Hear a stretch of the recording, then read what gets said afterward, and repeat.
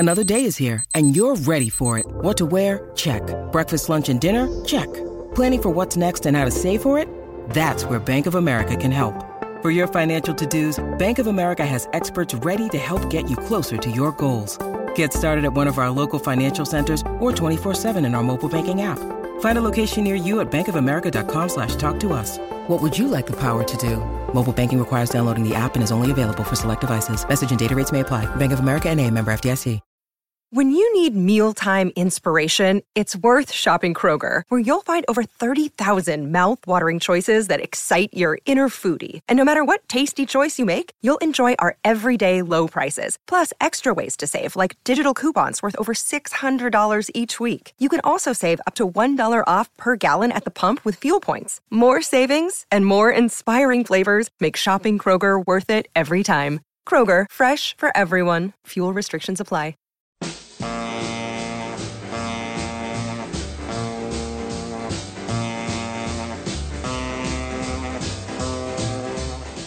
Welcome to Let It Roll, the insanely ambitious musical history podcast hosted by Nate Wilcox. We've covered the early history of rock and roll, country music in the 20th century, the rise of hip-hop, disco, and electronic dance music, and now heavy metal. Stay tuned for our histories of Broadway, opera, punk rock, jazz, blues, and gospel. Follow the Let It Roll podcast on Twitter at Let It Rollcast, and check out our website at letitrollpodcast.com. Let It Roll is a Pantheon podcast, and you can listen to more great podcasts at www.pantheonpodcasts.com. Today, Nate welcomes back Garrett Cash to continue their Holy Roll series with a look at early African American gospel composers Charles A. Tindley and Lucy E. Campbell. Email us at letitrollpodcast@gmail.com. Pop in those earbuds and enjoy.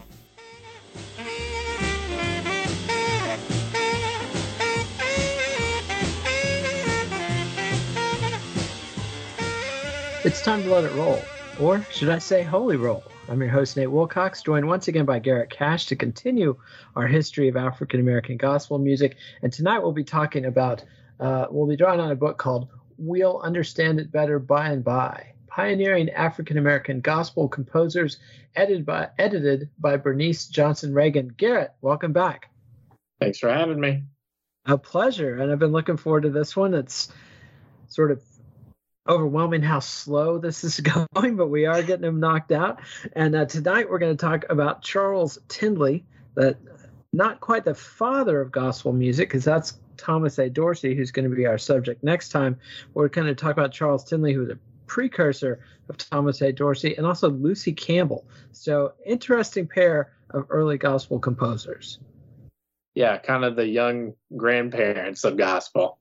Yep, I think that's a good way to put it, like the grandpappy and grandma of gospel. And both of these figures are early 20th century folks. Tindley, much earlier, born 1851, and Lucy Campbell is more, I think she was born later than that. I have the date written down. But yeah, she's more of a 20th century figure, although she's active by the teens. But she lives long enough to 1885, sorry. Thank you. 1885. So she's a little bit younger than Tindley. Although he was not ever enslaved, he was a freeborn son of slaves from the Eastern Shore of Maryland. But before we talk about these two, last time we talked about barbershop and Jubilee and some of the developments after the Civil War. And this period also saw a very important movement around the turn of the century. This is the evangelical movement, the holiness movement, the Pentecostal movement. The Azusa Street Revival in Los Angeles from 1906 to 1909 had a massive effect on American music. It took a long time for that enthusiasm and fervor to spill out, but that's something that was impacting Campbell and Tindley as they created their work, and they were hearing what was coming out of the Pentecostal movement and the holiness movement, and it was incredibly powerful and fervent music people having intense religious experiences, speaking in tongues, washing each other's feet. Elder William J. Seymour really ignited a revolution there in Los Angeles that took a long time to filter out into the mainstream of American culture. Yeah, this is a sect of Christianity that when people think of the term holy roller, slayed in the spirit, speaking in tongues, this is the group that you're thinking of, because it's really an emphasis on kind of came about based on a theology that comes from the idea that at the day of Pentecost, which is a day where after Jesus had ascended to the Father in heaven, after his resurrection, in the book of Acts, Luke, the author of the Gospel of Luke and also the author of Acts, talks about how the disciples were here for this day of Pentecost, where the Holy Spirit or Holy Ghost descends like a dove and dwells in the followers of Christ, and basically just this power of the Holy Spirit comes upon them and gives them the ability to do things that Christ had done in his ministry, like perform miracles and basically have the power of God within them to be able to continue and do the ministry that Jesus had done, even without him physically present with them. So, when Jesus talks about the coming of the Holy Spirit, he says, I'm coming, I will be sending you one in my place who is even greater than I, a great help. And so that's what he was talking about, the Holy Spirit. And so there are some sects of Christianity that believe that after the apostolic period, as it's called, which is the time of the apostles, the first disciples of Christ, that the gifts of the Holy Spirit ended after the apostolic period. So that would mean that believers now do not have the same powers of the Holy Spirit that the first apostles did. And then there's the people like the Pentecostals who are very much dedicated to the idea that the Holy Spirit is still active and is still a part of the process of becoming sanctified, is what it's called, which means that you're becoming more and more holy, i.e. more and more like Christ. So, for instance, in the Baptist community now, a lot of people in the Baptist church don't believe that the Holy Spirit is still active. I'm not saying all do, but a fair amount of them do, at least in my experience in the South. And then there's a lot of people who, like want to go to non-denominational churches or things like that, where they can try to bring in that Holy Spirit element without necessarily going to Pentecostalism, which the criticism from the non-denominational Baptist camps is that the Pentecostals focus entirely on the Holy Spirit and say that, to become saved, you have to speak in tongues, etc. So that's kind of the way a lot of the cultural clash happens within the church here, is that a lot of the other denominations view the Pentecostals as being too Holy Spirit focused, or, basically only viewing that as the only path to salvation. So that's kind of just a context here for this. Yeah. And not going to get into, whose miracles are actually working, but their powerful music is undeniable. And particularly Charles Harrison Mason's Church of God in Christ has had an enormous impact on American culture because of this fervor that people brought into their music. And it hit the African-American spiritual community hardest, and a lot of churches, I think, found themselves kind of having to compete with that level of intensity that the holiness churches were bringing to their music, even if they didn't adopt the full Pentecostal ethos and belief. But Horace Clarence Boyer is a guy that is a contributor to the book we're drawing on this time, and he's got a great quote that this new music was designed to capture the essence of the urban religious experience with its diverse elements of industry, dense populations, and pseudo-integration. And so Black folks are getting out of the South, they're getting away from the farms, they're getting into cities increasingly throughout this period, and it's a whole different world. It's a world that has new needs, and the spirituals and then the Jubilee is not sufficient, and this new form evolves to meet those needs. And so Charles Tindley and Lucy Campbell are two of the composers who kind of led the way in this music. Neither of them were Pentecostals. Tindley was a Methodist and Lucy Campbell was a Baptist, but they both adapted and led the music into new places. So let's talk about Charles Tindley. Actually, let's go ahead and play one of our songs. This is the great Washington Phillips, a true American eccentric, doing one of Charles Tindley's songs, Take Your Burden to the Lord and Leave Them There. Take your burden to the Lord and leave it there. If you will trust him and never doubt, he will surely bring you out. Take your burden to the Lord and leave it there. I have the world from you withhold of its silver and its gold, and you'll have to get along with me just there. Just remember in God's word how he fed those little... And that was Washington Phillips is saying Charles Tindley's Take Your Burden to the Lord and Leave Them There. I love that we're introducing people to Washington Phillips. I love that guy's music. Yeah, he's got one of those sounds that truly doesn't sound like anything else that I've ever heard.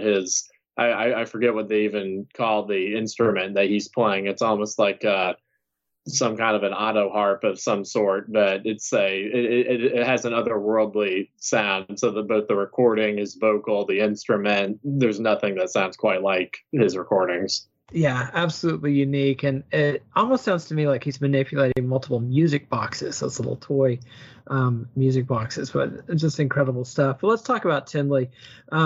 And we've got another quote. I think this is Boyer again saying, while the title, the father of gospel music, rightly goes to Thomas A. Dorsey, the seed that Dorsey nurtured and brought to maturity had been planted as early as 1900. And by that, they mean Charles A. Tindley.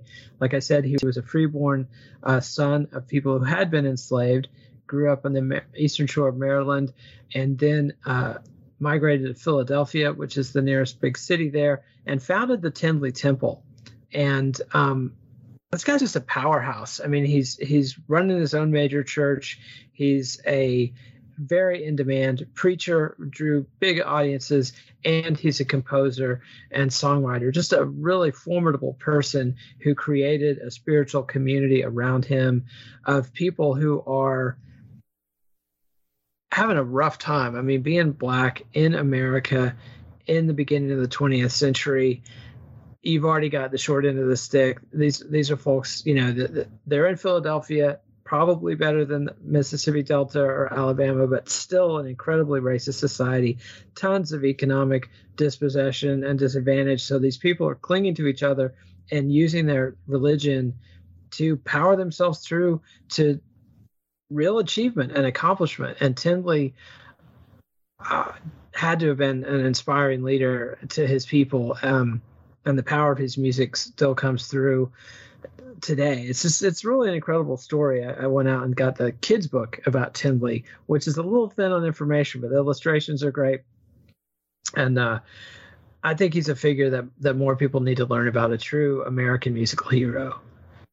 I agree. And he's one of these guys that really sums up too a lot of kind of the two main strains here of the development of the Black church in America, of the power of his preaching and also his great musical legacy coming together. You have people later on also combining these two strains like Shirley Caesar, but he's definitely the kind of first major figure in this. And he was well known for being a great preacher and having these profound yet simple stories and ways that he would help these people who were going through such hard times to be able to understand not only the way to live in the world around them and to get through it, but to also keep their eyes on the prize towards heaven. And his songs also reflect that as well. So he really had a great ministry, because he was able to do in two separate avenues the exact same goal that he was trying to achieve. He did the same thing, whether he was preaching or composing music. Yeah, just an absolute powerhouse, community leader, and a musical innovator. And his music, his songs were modified spirituals. And spirituals, like we talked about in previous episode, these were English language songs that were improvised and then remembered in these ring shout services, these quiet private meetings away from the slavers, and the enslaved people would get away and sing out in the woods and do these call and response and bring a lot of the African traditions and culture that they had, been robbed from them, but they held on to these elements, but also speaking in English and adapting the hymns that they had heard in the white people's church services. And he also camp meeting songs were another element that influenced Tindley, and these were songs that were sung at these big outdoor revival meetings that swept through what the future United States. Started in the 18th century, had another big run in the 19th century. Tindley liked to have a salvation-based message. Actually, that was before Tindley came along. Almost all the songs were about the salvation, especially the hymns. They tended to have a standard verse chorus format of 8 bars each, tended to have quarter and dotted eighth notes, and an antiphonal chorus, which means that it was a call and response chorus. That's a big element. The call and response thing is absolutely African culture coming through. But Tindley songs were neither spirituals nor hymns, and they were comprised a whole new style. And that style is what we call gospel. Yeah, it's beautiful innovation here going on here. And it's interesting because we definitely see the culture and transition here within Tindley's own church, because as we were kind of talking about some of the differences in denominations being an important influence here, one of the things that's going on within Tindley Temple is that there's a mix of the sort of more traditional Methodist style, austere style of worship, which involves less improvisation and shouting, etc., that you would expect in the Pentecostal services. And in his services, it wasn't just simply this kind of austere Methodist style that most people would expect. And people described going to the services at his church and being surprised that really each member could receive the music in their own way. And the quote here says that they could shout or get happy or be more quietly stirred, which I think is interesting because it shows that he's really bridging gaps here by creating something new and saying, it's not just this way or the other way. We can perform some of the more stately classical style music that we've done like Handel, but we can also do these new songs, whatever we're going to call them, because we don't know what they're called yet.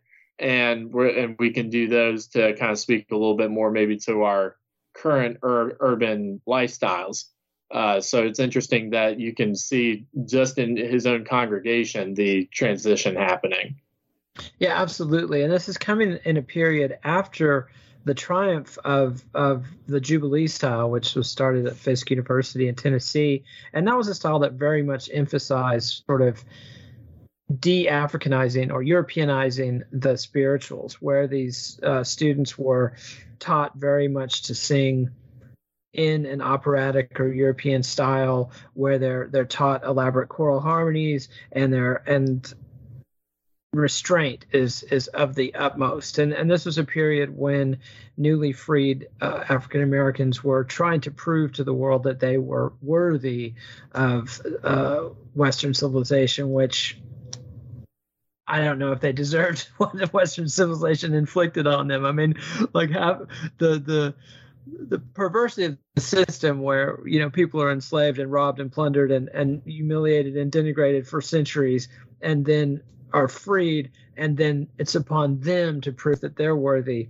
of sharing the wonders of civilization. It's some massive victim blaming. But anyway, in the 20th century, people like Tindley were beginning to be a little bit more free, and they could relax a little bit and kind of be themselves and sing for themselves rather than for a white audience or an imagined white audience.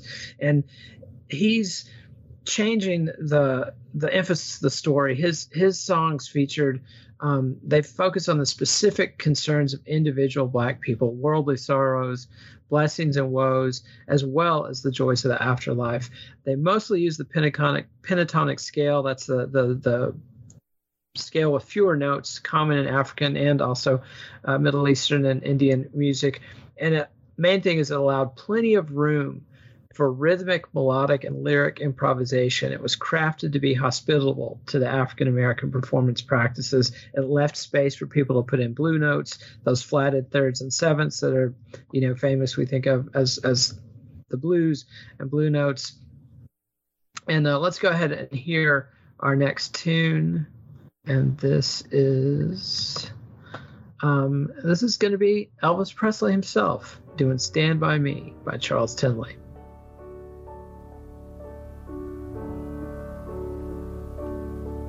When the storms of life are raging, stand by me, stand by me. When the storms of life are raging, stand by me, stand by me. And that was Elvis Presley doing Charles Tindley's Stand By Me, not to be confused with the Benny King song from the early 60s, which was influenced by this. This is the real stuff from Charles Tindley and a powerful interpretation. Yeah, and I love how Elvis, and I believe Elvis was responsible for the arrangements of the album that came from How Great Thou Art. And in that arrangement, when the opening line is "When the storms of life are raging, stand by me," just even the beginning sound of it, the way that I believe there might be some timpani in there and whatnot, it sounds like a rolling thunder coming. It's a kind of brilliant little musical nod to the lyric there. But yeah, that version of that song is magnificent, as you would expect. And there's so many great versions of that song. It was hard to even pick one. I mean, of course we had to go with Elvis, but there's so many great ones. There's the Caravans and the Staple Singers. That song has been done many times, and as you said, it led directly to a Sam Cooke kind of rewrite in some sense of the song in the early 60s, which then led to Benny King hearing Sam Cooke's song and then rewriting it himself with Leiber and Stoller. So that song has a lot of power in it, that guys of that caliber could keep using it for their own purposes. Yeah, absolutely. It's just a classic American song and has been interpreted and reinterpreted and holds its power.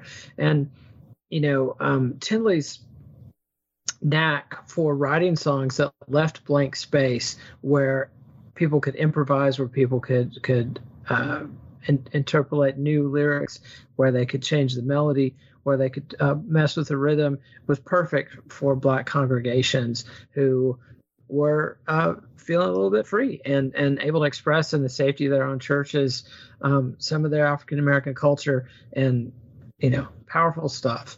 And Tindley was not a trained musician. Reminds me of Irving Berlin or something like that. He worked with musicians to transcribe his songs. He would work on them in his head for a long time, and he would only call in a transcriber when he had several songs to work together. He published in batches 12 times. He dropped 12 drops, I guess, between 1901 and 1926. He dropped batches of songs.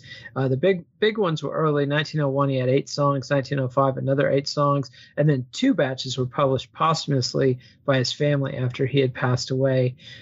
He took an active role in his business, as you would expect from a man who's running his own church so successfully, and that church still stands and is active today in Philadelphia. He joined with other bishops to form the Soul Echoes Publishing Company, and then published his first book in 1905, Soul Echoes, a collection of songs for religious meetings, and then formed another company, the Paradise Publishing Company, with his sons and 3 associates in 1916. And so he was a pioneer on the business side as well as the musical side, and he also pioneered in organizing gospel groups. He put together the Tindley Gospel Singers in 1922, a group of 7 men that performed his songs and other songs. So he was a builder and an organizer and somebody who could lead people and do it all, preach, run his business, run the church, run his publishing company, write the songs, get them transcribed, get them put to sheet music, and get them out there and sell them. So he's the first African American to publish an original song collection, and some of the highlights of that first collection are "What Are They Doing in Heaven?", "All Overcome Someday," which is, of course, later evolves into "We Shall Overcome," the anthem of the Civil Rights era. "When the Storms of Life Are Raging, Stand By Me," "We'll Understand It Better By and By," "The Storm Is Passing Over," and "Take Your Burden to the Lord and Leave It There." So, Hall of Fame career. I mean, what else is there to say about Charles Tindley? Final thoughts on Tindley? I think that he was not just a guy that wrote some great songs and has a church that's still standing. I mean, this is a guy, and this is kind of interesting to think about when you, if you're someone who looks at a lot of different influential or important songwriters or artists, like I tend to like read about these people, is that this is a guy who was a man of character, a man who accomplished a lot in his time, a man who worked really hard, and it was a great innovator.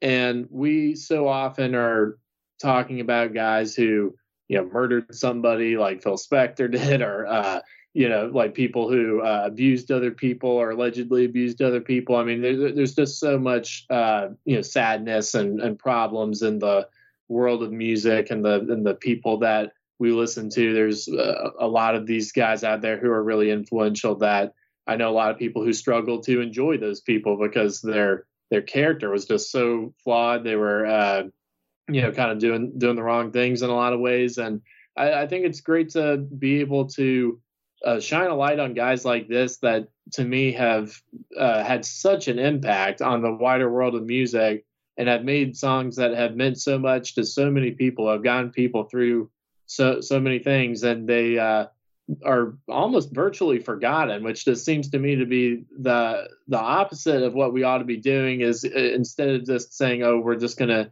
cancel these people and call it a day, these are the kind of people that we should also be talking about and lifting up and saying, these are the kind of guys that we want to see more of. I mean, like there's a story about Tindley that we read about in the book here where a person had kind of wandered into his church and apparently didn't have a home and had expressed the issue to Tindley. And Tindley says to the entire congregation, okay, well, so, everybody here has got a lot of people in their house. I've got a lot of people in my house, but surely one of you can take an extra person. And then it's like crickets after that. And then he says, well, if one of you guys isn't going to do it, I mean, I've got like 10 people in my house, but I'll do it if one of you guys don't. And then finally someone spoke up and said, yeah, I'll do it. And the person who was recounting this story said that they were just amazed when they saw this, that they saw what Tindley had done as showing the true Christian character. So, I think that Tindley's definitely a person to celebrate, to listen to his music, to, appreciate the impact he had. Thomas Dorsey, who's, if you're going to know anybody who's a gospel pioneer in terms of their composition, you'll probably know his name, but not Tindley's. But he said in 1942, Tindley originated this style of music, gospel, and what I wanted to do was further what Tindley started. So, I mean, from the man himself right there, he said Tindley originated this style of music. I think that kind of says it all.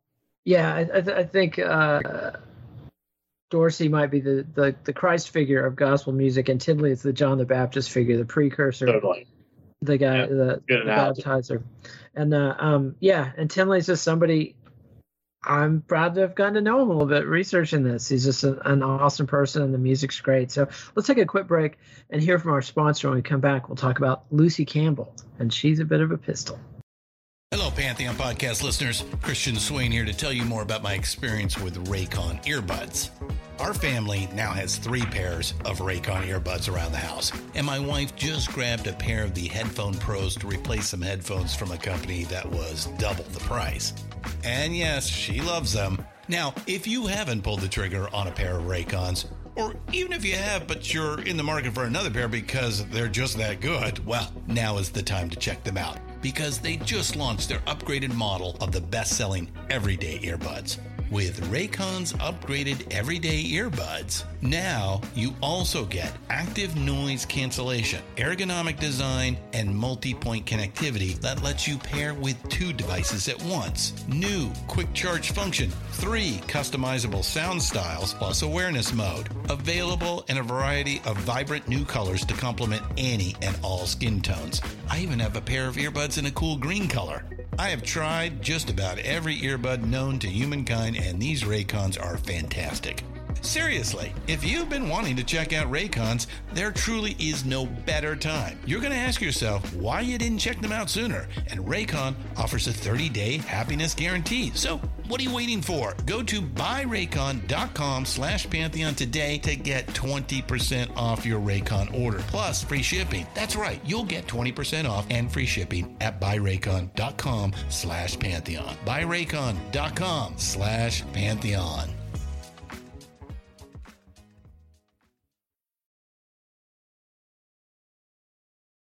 Now I'll head south to Tennessee and talk about Lucy Campbell. She was actually born in Mississippi, but her father was a railroad man, and he was killed en route coming home to meet his new baby Lucy, and so her family.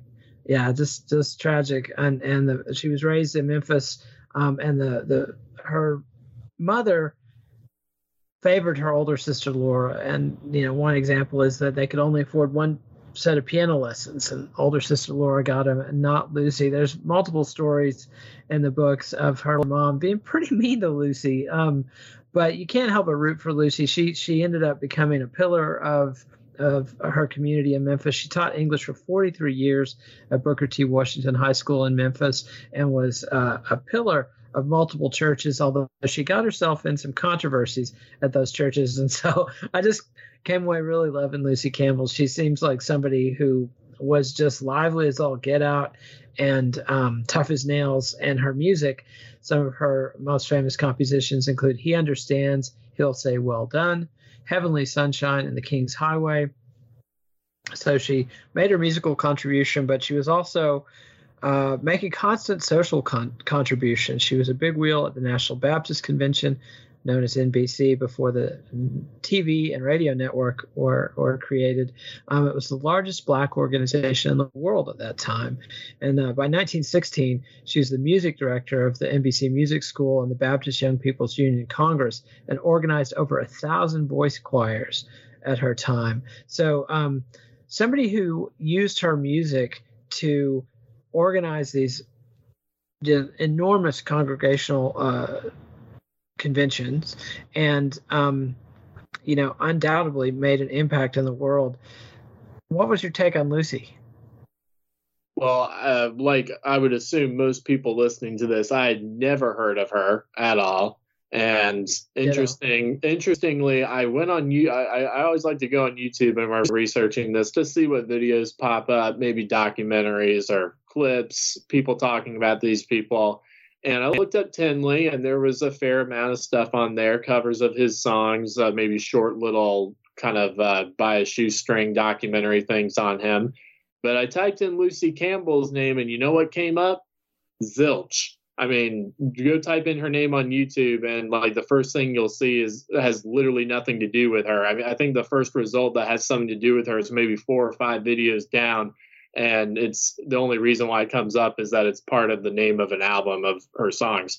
So, I mean, she really seems to be off the radar for the internet and people studying this music and whatnot, which to me, after reading this and learning about her, seems like a huge crime and mistake. If you're interested in the way the gospel music developed and the important composers in it, I mean, she seems to be Mount Rushmore of gospel music worthy. And I think that she was an incredible force as a personality, and a woman well ahead of her time, probably still ahead of the time. And I was just very impressed with her. Like you said, I am still kind of considering all the angles of her life that are so unique and interesting that I'm not even fully processed it yet. Yeah, it's a lot to digest, and she's a little bit hidden, I think, because a lot of her work was not just songwriting. You know, she wrote plenty of great songs, but she also was a compiler and was on the selection committee for NBC, the National Baptist Convention, when they assembled their hymnals and songbooks. So she's an editor and kind of like a blogger like me, where she's sifting through what songs should be in these spirituals. And so she some of the books she worked on were Gospel Pearls from 1921. This is very important because it's one of the first times the word gospel is used in conjunction with this music. Also Golden Gems, Inspirational Melodies, Spirituals Triumphant. And she always campaigned for new music and new artists to be included in these books. But Gospel Pearls, I think, really kind of tells the blend of things. It includes hymns by dead white guys like Isaac Watts, Charles Wesley, also Fannie J. Crosby, but also had revival songs like Ira D. Stanky and Homer Rodehaver. Stanky was interesting. I came across him reading one of the books about the Fisk Jubilee singers, and he was evangelizing in England at the same time the Jubilee singers were there. So some 19th century stuff from African American. No, Stanky's not African American. But then 20 gospel songs in the book, a new and different singing style that sought to capture the ecstasy of the holiness church singers without the excess. So they're trying to strike a balance here. And the holiness churches just immediately were drawing people just for the music. I mean, plenty of people thought, oh, I'm not interested in their preaching, but man, I love this music, and we're drawing back. So that's something that the Baptists and the Methodists and other congregations had to compete with, and they had to find music that could bring that power, but they didn't want to go, full snake handler, as it were. They didn't want to go quite as far as the holiness church singers. Not that the holiness are, I don't want to get into the snake handler side. That's a very specific sect that does the snake handling. Yeah, so, that's a little more. I would say kind of the backwoods Alabama kind of style. Yeah, that's more Appalachian white folks. So and if you're into that, but you got the spirit right. It's doing what seems to most people to be kind of crazy things through the spirit. But I want to point out, I mean, Gospel Pearls also included 6 songs by Charles Tindley, so that ties back in. But she was a part of really one of I'd say the most important selection process for codifying the repertoire of gospel singers at this time, because you got to remember in 1921 when Gospel Pearls comes out, this is not a time where records of gospel music are available.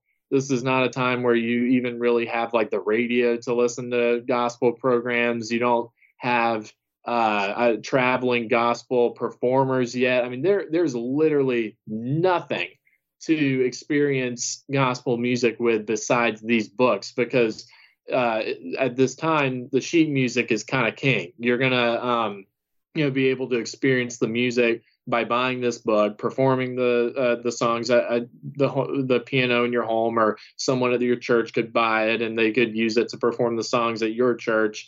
But there's no other alternative options to experience gospel music really at this time. Dorsey has not even gotten started with touring around his sheet music yet. So this is very early on that she's selecting the music that's going to become the bedrock of what this entire new style is.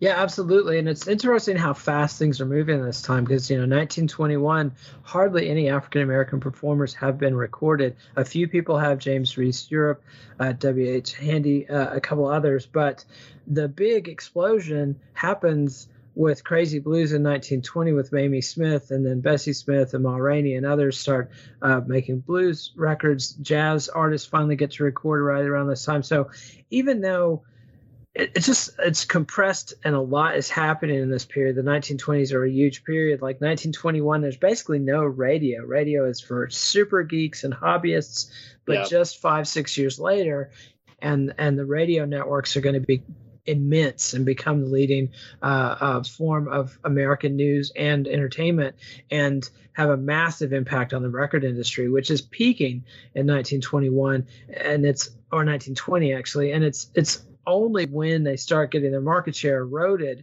by radio, that then they start looking for African American artists and rural white artists and others, because they're kind of desperate to get some growth in anywhere they can get it. So Gospel Pearls is kind of perfect because a lot of gospel artists do get to record in the next 10 years, more like starting 27, 28 in that period. And Gospel Pearls is definitely one of their key source books that they're drawing their repertoire from. So Lucy Campbell is a little bit of a behind the scenes player, even though she's also a composer in her own right.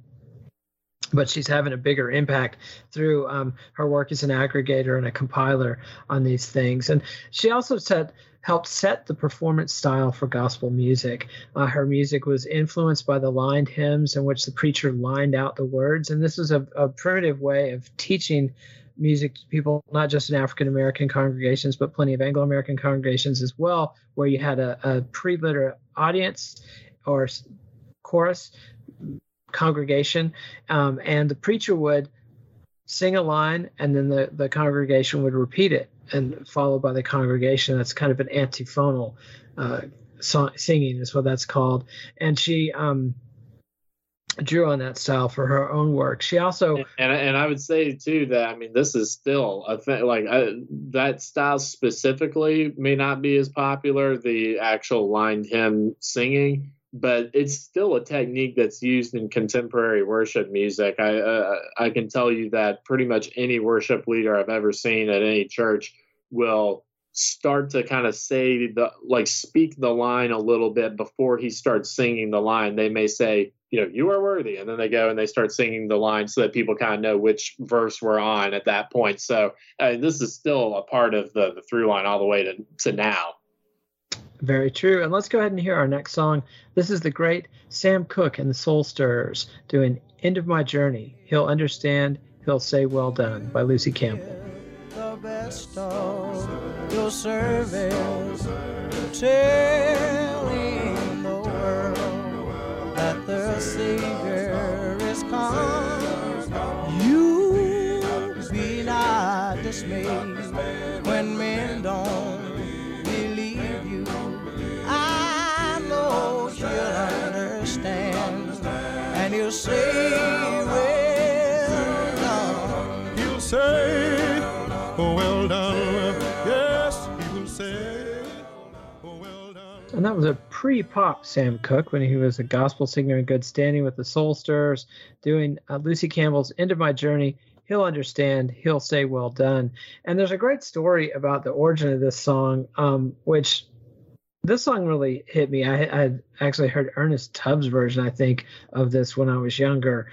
And there's a Walt Whitman poem, To Those Who Have Failed in Undertakings Vast, that this reminds me of. And it hits a tender spot in my heart. And Lucy, like anybody else, had her share of struggles. We talked about how she lost her father when she was just an infant, and apparently was a little cantankerous, because they tell a story where she actually got booted from her congregation because she had organized some resistance to a new preacher that had been hired from Florida and was coming up to Memphis to take over the church, and turned it into such a ruckus that one of the deacons, who was sort of her surrogate father, even stepped up to put his hand on her shoulder, and she bit it off and ends up getting booted. And this was while she was famous and very influential with other people. So, I mean, she's kind of using her power to try to sway people to her side and say, yeah, we all don't like this guy, and we're gonna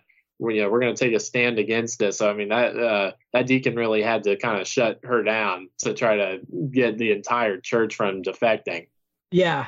She had, and this is a big congregation. This is a multiple thousand people congregation, and she had at least 100 people organized. It didn't go into at all what her reasoning was or what it was about that preacher that she found objectionable. But I love this song. I love, it's inspiring to me when somebody suffers something, tries their best and fails, and then comes back with this gem. And I find it of great comfort. And thanks, Lucy, for putting that one together for us.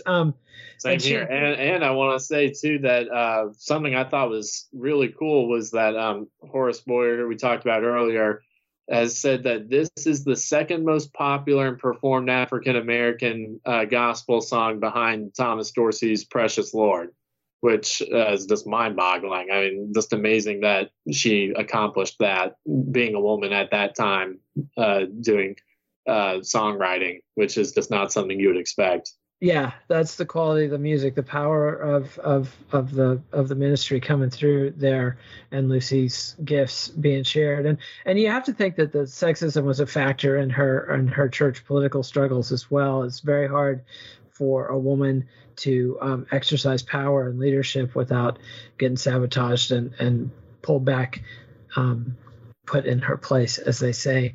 But back to the music, she was big on gospel ballads. It was a passion for her. She liked to write a lot of songs that were slow songs in which the singer thinks out loud about joys or sorrows. She frequently wrote 4/4 time. She also liked to write anthems, which are the old school Western European Protestant style. She wrote 9 anthems, including "There's a Fountain Filled with Blood" and "Just as I Am Without One Plea."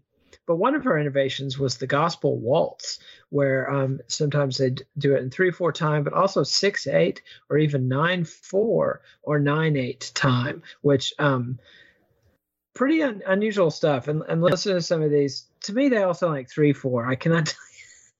6/8 from. I thought the same thing. I'm like, I must be meter deaf or something, because I'm not like if I hear Dave Brubeck, I can tell that that's a weird time signature, but this sounds like kind of 3/4 to me, but what do I know? Yeah, I'm not going to argue with the musicologist about this, but Lucy liked to put a little waltz time into it, and that this ended up being a very influential and popular style that came straight from her. Ray Charles used that in his song "I'm a Fool for You." He was notorious for basically rewriting gospel songs and turning them into pop songs, and this is one of those examples of it. And then we'll get into a little bit of the organizational stuff that she was involved in. The NBC, which was the biggest Black organization in the world, it split in 1915 because the Reverend Richard Henry Boyd had formed a publishing board for the NBC, but it turns out he had formed it for himself. And so he formed this publishing board to publish music for the National Baptist Convention. It turns out he had copyrighted them all in his own name. So some of the people didn't like that. And eventually there was a split, and he took his congregations and formed the National Baptist Convention, unincorporated, distinct from the National Baptist Convention.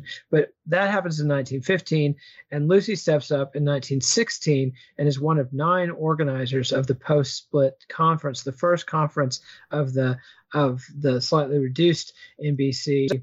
And so this tells you the kind of leadership that she was dealing with, and she's used her music to set the tone of the meeting. She's organizing the choir, she's picking the repertoire, and struck a tone of exuberant yet controlled joy, which I guess is her brand. And again, it gets right back to that thing where they want to get the fervor of the Holiness Church, but they don't want to have it completely out of control. They want to have it, restrained and contained, yet still keep all that power. And and this music, to me, the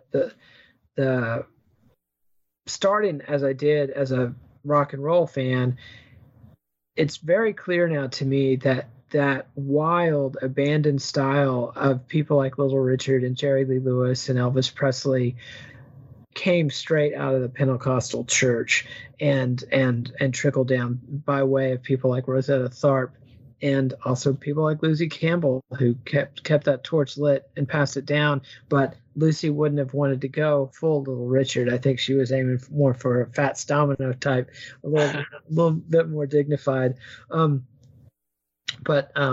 Yeah, she was able to harness that power and to use the power of the music to organize these really large groups of people and set a tone.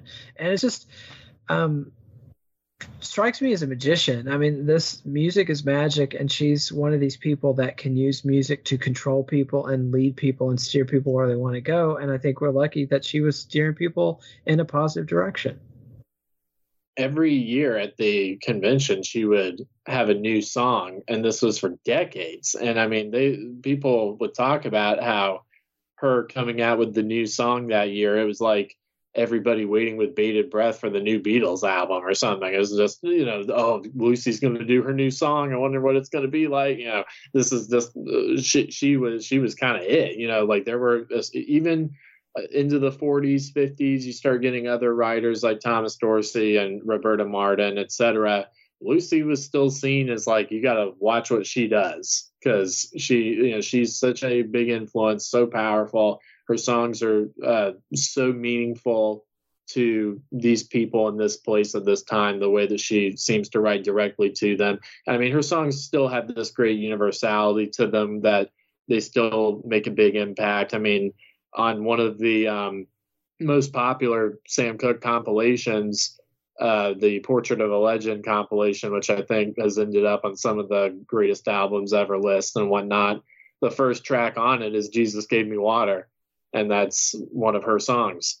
And there's just there's so many of these songs that have still stayed with us. Something Within Me, You'll Understand, Say Well Done, and the songs just have this aura about them, like you're saying, this kind of magical aura that draws you really into the emotion. Like Charles Tindley, I would say, just in contrast, he does have this swell of emotion in the song, but it's more almost in a storytelling sense.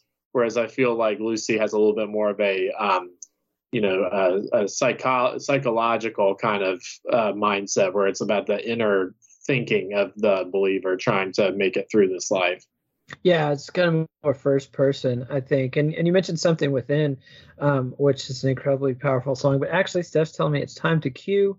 So let's hear our final song. This is Marion Williams and the Stars of Faith doing Lucy Campbell's In the Upper Room.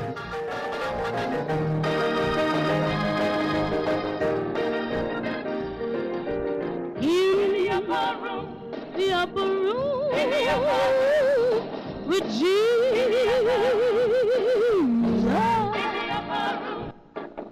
In the upper room with the Lord. Oh yeah. In the upper room. And that was Lucy Campbell's In the Upper Room, performed by Marion Williams and the Stars of Faith. But I wanted to tell the story of Something Within, and it's kind of unfair to talk about these songs and we pick other ones to play. But y'all get out there and get on Spotify and YouTube and find these songs. This is well worth it. And I've got playlists that will be in the show notes that have all the songs that we're talking about in it, so you don't even have to worry about finding them. I already put them together for you, so don't be lazy. Go and listen. No, absolutely. And Something Within has a great story where she saw a young blind singer, a kid named Connie M. Roseman, who was singing church songs out on the street for money, and she saw some sports kind of betting each other that they could get him to sing blues. And there's just been this conflict between gospel and the blues. Although Thomas A. Dorsey, and we'll talk about him next time, he didn't feel any conflict. He was perfectly happy to write Tight Like That or Take My Hand, Precious Lord. But a lot of people, and Lucy Campbell's one of them, saw blues music and popular music as evil and corrupt, and that good people should be singing gospel. And this young Connie Roseman really inspired her, because he stood his ground and he would not sing the blues songs even when he was offered $5. And that was a period of time when that was a lot of money. You could buy a full meal with all the fixings and all the sides for $5. So Something Within, very much, one of the songs where we know the story behind it. And like you said about Lucy Campbell, though, she kept evolving. She lived quite late into the second half of the 20th century and adapted. She saw Thomas Dorsey and heard his music. She heard Sally Martin's music. She heard Mahalia Jackson. She saw Mahalia Jackson singing. And so things like Jesus Gave Me Water from 1946, which you just mentioned, that was written directly in response to Mahalia Jackson, for Mahalia Jackson to sing. And, Even a Child Can Open the Gate in 1952, that was inspired by another young talent she met. This was Dr. J. Robert Bradley, who was a little kid out fishing for crawdads. and he heard the singing in the church and wanders in there with his muddy bare feet, and he's dirty. And some of the bougie church moms are like, "Get out of here, get this dirty kid out of here." And Miss Lucy said, "No, let's let this kid stay. He's been drawn by the music," and turns out to be one of her great interpreters. Although I've had a real hard time finding any music by J. Robert Bradley. Yeah, there's only one song of his on Spotify, hardly anything on YouTube. That's pretty bad. Yeah, and so we know that there were some vinyl records, and we're looking for those. Garrett, I've deputized you to go out, hit the used record stores and find us some Dr. J. Robert Bradley. I've got my YouTube channel where I'm uploading ripped records, so I'm gonna start ordering these and resolving this issue for everybody. But the one song that you can hear on Spotify of his is a version of Amazing Grace, and just based on that, I would say that he definitely had that very operatic, big voice. He almost sounds like a male Mahalia Jackson. So if you like that kind of operatic style gospel, he really had a cool voice for that. That was a great track, him doing Amazing Grace. Cool. And so, yeah, we're on the hunt and hoping to hear more of Dr. J. Robert Bradley. It's kind of fun in this day of the Celestial Jukebox to actually find somebody that you can't hear right away. And recorded full LPs for big gospel labels like Nashboro, and yet still can't find his stuff. So I mean, he's kind of it's not like he was totally underground. He's on a major branch, and yet somehow we can't listen to him. But that's the internet for you. Yeah, we'll get there. We'll find it, and maybe some of our listeners can get out there or have it already in their collections. So, yeah. So, but this has been an exciting one. Tindley and Campbell were totally new to me, and it's been this is the raw stuff. This is just really powerful. Both of them have had their work performed by, all stars of the gospel tradition and people like Elvis that are sort of gospel adjacent as well. Just amazing stuff. Any final thoughts? Just the playlist I put together of Lucy Campbell alone, just to give you an idea who's on here, would be Sam Cooke, B.B. King, Clara Ward, Rosetta Tharpe, Johnny Cash, Ernest Tubb, the Carter Family, Wilson Pickett, the Blind Boys of Mississippi. It's that Mahalia Jackson, Dorothy Love Coates. I mean, this is the real deal. These people know a good song when they hear it. Yeah, absolutely. Some biggies. And although old A.P. Carter had to copyright the song for himself. Of course. A.P. As per usual. Yeah, Ralph Peer, wanted those copyrights. So they did that stuff. But Lucy Campbell got her share of shine, but she needs some more. So check her out and check out Charles Tindley. And for Garrett Cash, I'm Nate Wilcox, and we've been discussing some excerpts from We'll Understand It Better By and By, Pioneering African American Gospel Composers, edited by Bernice Johnson Reagan. And we'll be back next week to talk about Thomas A. Dorsey, the father of gospel. Follow the Let It Roll podcast on Twitter at Let It Rollcast, and check out our website at letitrollpodcast.com. Next week, Garrett Cash returns for another installment of Holy Roll focused on Thomas A. Dorsey, the father of gospel music. Let It Roll is a Pantheon podcast, and you can listen to more great podcasts at www.pantheonpodcast.com.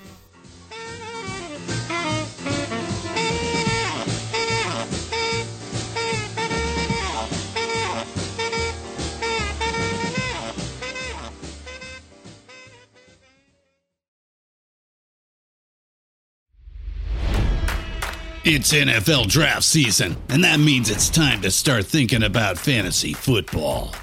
FantasyPoints.com features industry-leading experts and prognosticators using proprietary hand-charted data to help you score more fantasy points. FantasyPoints.com is the place to go for whatever kind of fantasy football you play. Whether you play fantasy football, daily fantasy sports, or do a little bit of everything, Fantasy Points has the meticulously researched content to guide you to victory. And why wait for the fall? Fantasy Points also covers the new spring football league, the UFL. Join the guru, John Hansen, Scott Barrett, Joe Dolan, and other massive names in the fantasy football universe with an exclusive offer. Use code Pantheon for 15% off any Fantasy Points package, including the all-in package with access to every article, tool, and data nugget that Fantasy Points has to offer. That's fantasypoints.com and code Pantheon for 15% off at Fantasy Points. Fantasypoints.com, code Pantheon. Score more fantasy points.